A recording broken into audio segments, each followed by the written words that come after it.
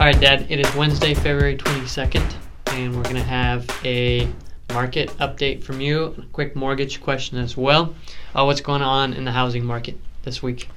So housing market is still digesting the big jobs report that came out the first Friday in February. Up until that time, rates were kind of gradually going down. The general direction of most of the economic reports, inflation reports, were coming down. We're suggesting that the Fed was starting to get ahead of that. Yeah. And then we had this big jobs report come out, and it showed massive job creation. And that really kind of threw the market for a loop. It sent interest rates up.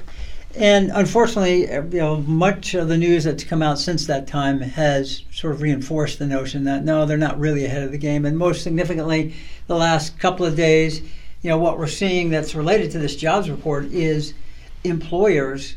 Two huge employers like Walmart and Home Depot both announced huge investments in employee wages to raise employee wages. Walmart and Home Depot, I think today said they're going to invest $1 billion or more to raise wages to $15 an hour for all their team members.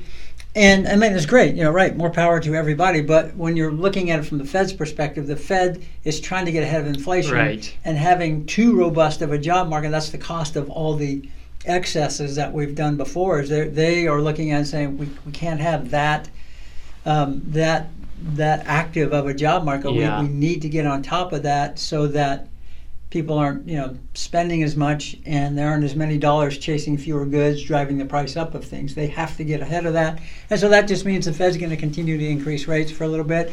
Now, that doesn't mean rates are necessarily going to go up higher than they are now. Yeah. But I do think it means that right now we're not in the same sort of optimistic period we were in, let's say, 3 weeks ago, where people are starting to come in. Now, on the housing market side, I think we're seeing a little bit more balance. I've seen both sides of it. I've seen clients go in and make offers on properties that have been sitting for 3 weeks, where they're able to go in, let's say 10% under list price, and negotiate with sellers on that basis. And I've also seen, one of my clients put their house on the market, and then 3 days later it went for $100,000 over list, or $110,000 over list. So so we're definitely seeing a little bit more balance. I do think you're going to see there's a lot of builder inventory that is set to come online here. Right.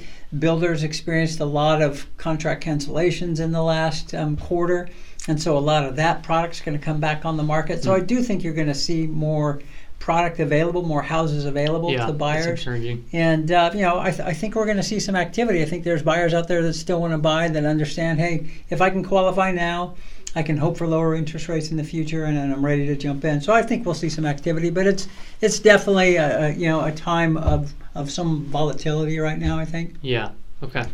Got it. Okay. Quick question for the week, and this one has to do with a couple that is on a mortgage together. Okay. And we might have to get into both being on title versus what all the scenarios are there. But if you have a couple who both have credit scores, which credit score is used for the mortgage? So if you have two borrowers, then typically each of them have 3 scores. Equifax, Experian, and TransUnion. Most mortgage companies want to pull all 3. So you're going to pull the credit report, you're going to have all 3. Sometimes, maybe you'll only report 2 scores, and that's fine. But for each borrower, you're going to use the middle of the 3 or the lower of 2. Okay. Typically, 1 isn't enough if you only got 1 score. But each borrower has 3 scores, and you're going to take the middle score for each borrower. Okay. And then you're going to take the lower of those 2. Okay. And that's the score that dictates whoever's middle score what their pricing is going to be, whether they have the minimum score for the product and program that you're talking about. Anything that is influenced by credit score, what your mortgage insurance is, all of those are impacted by your credit score. And so it's the lower of the 2 borrowers' middle scores. Okay. And a little bit more basic here. How do those credit scores typically affect your mortgage, your pricing? Yeah.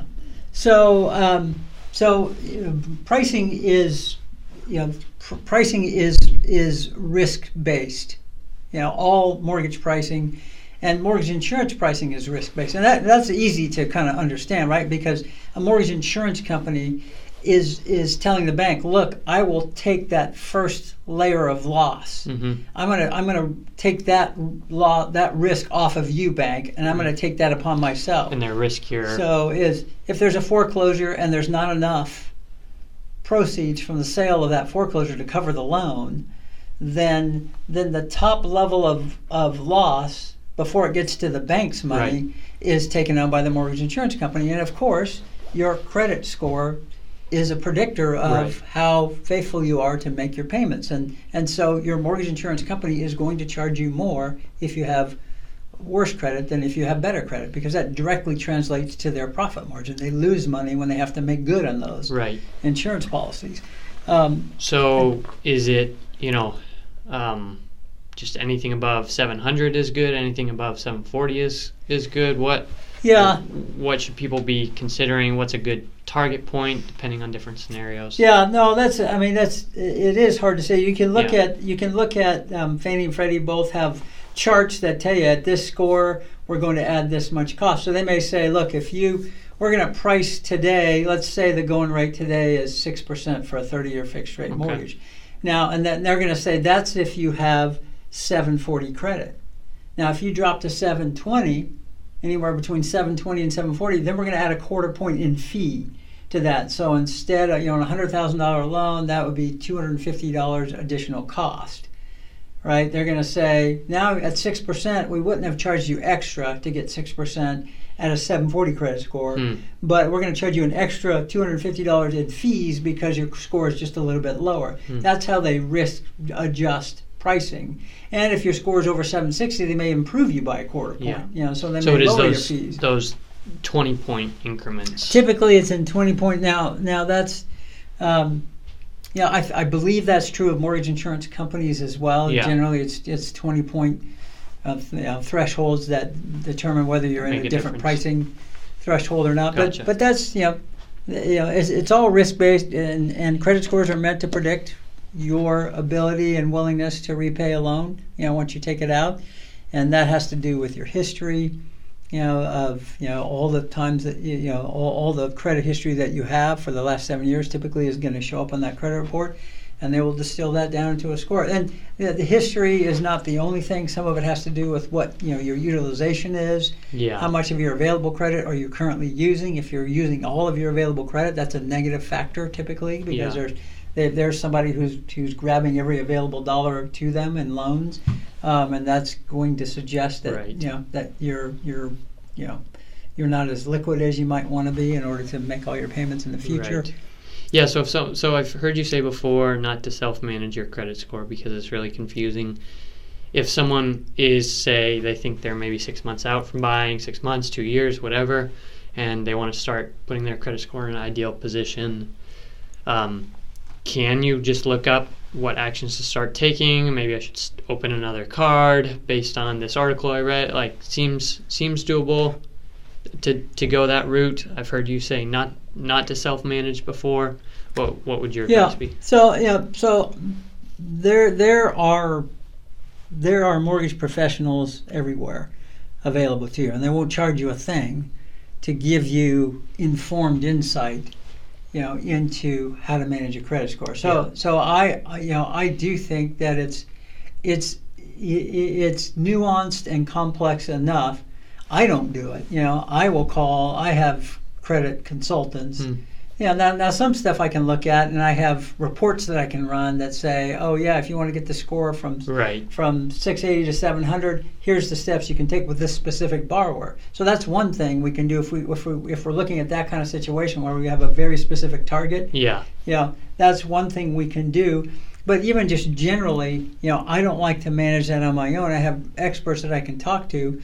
And just about anybody anywhere in the country should have access to that, and most mortgage professionals are going to be willing to provide that resource to you at no cost. That's how we market. Is we provide valuable information, and we hope we earn their trust, and then we hopefully that converts into a deal. But it doesn't cost you anything to reach out to a mortgage professional and just say, hey, I'm thinking about this down the road, and I don't really know where my credit is, wondering what I should do kind of to prepare for this. And the further in advance you do that, the better off you are. Yeah. So yeah, I would still say educate yourself. Sure. Educate yourself. Yeah.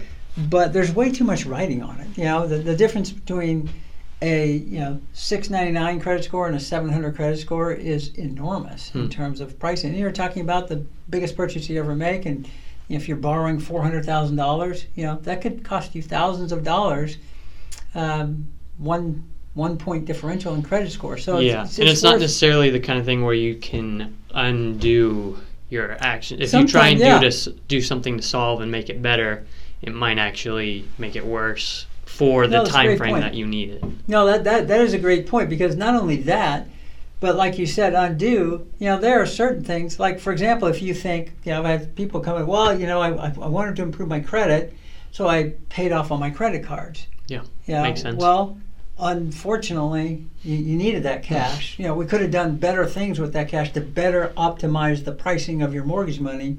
And the thing is, if you showed up to me with all that cash and still all that debt, we could have said, yeah, you should pay off all that debt. Yeah. Do it now, and you could do it. But you can't do the reverse. Yeah. You can't go borrow all that money on your credit card again, because borrowed credit card money is not allowable for mortgage purchase transactions, right? And so yeah, I would definitely say, just consult a mortgage professional, a mortgage broker in your area. Go to findamortgagebroker.com.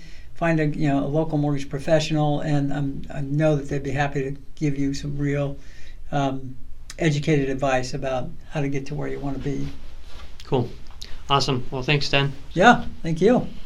Thanks for listening to Work is Good. If you enjoyed it, share it, leave a review, and listen next week.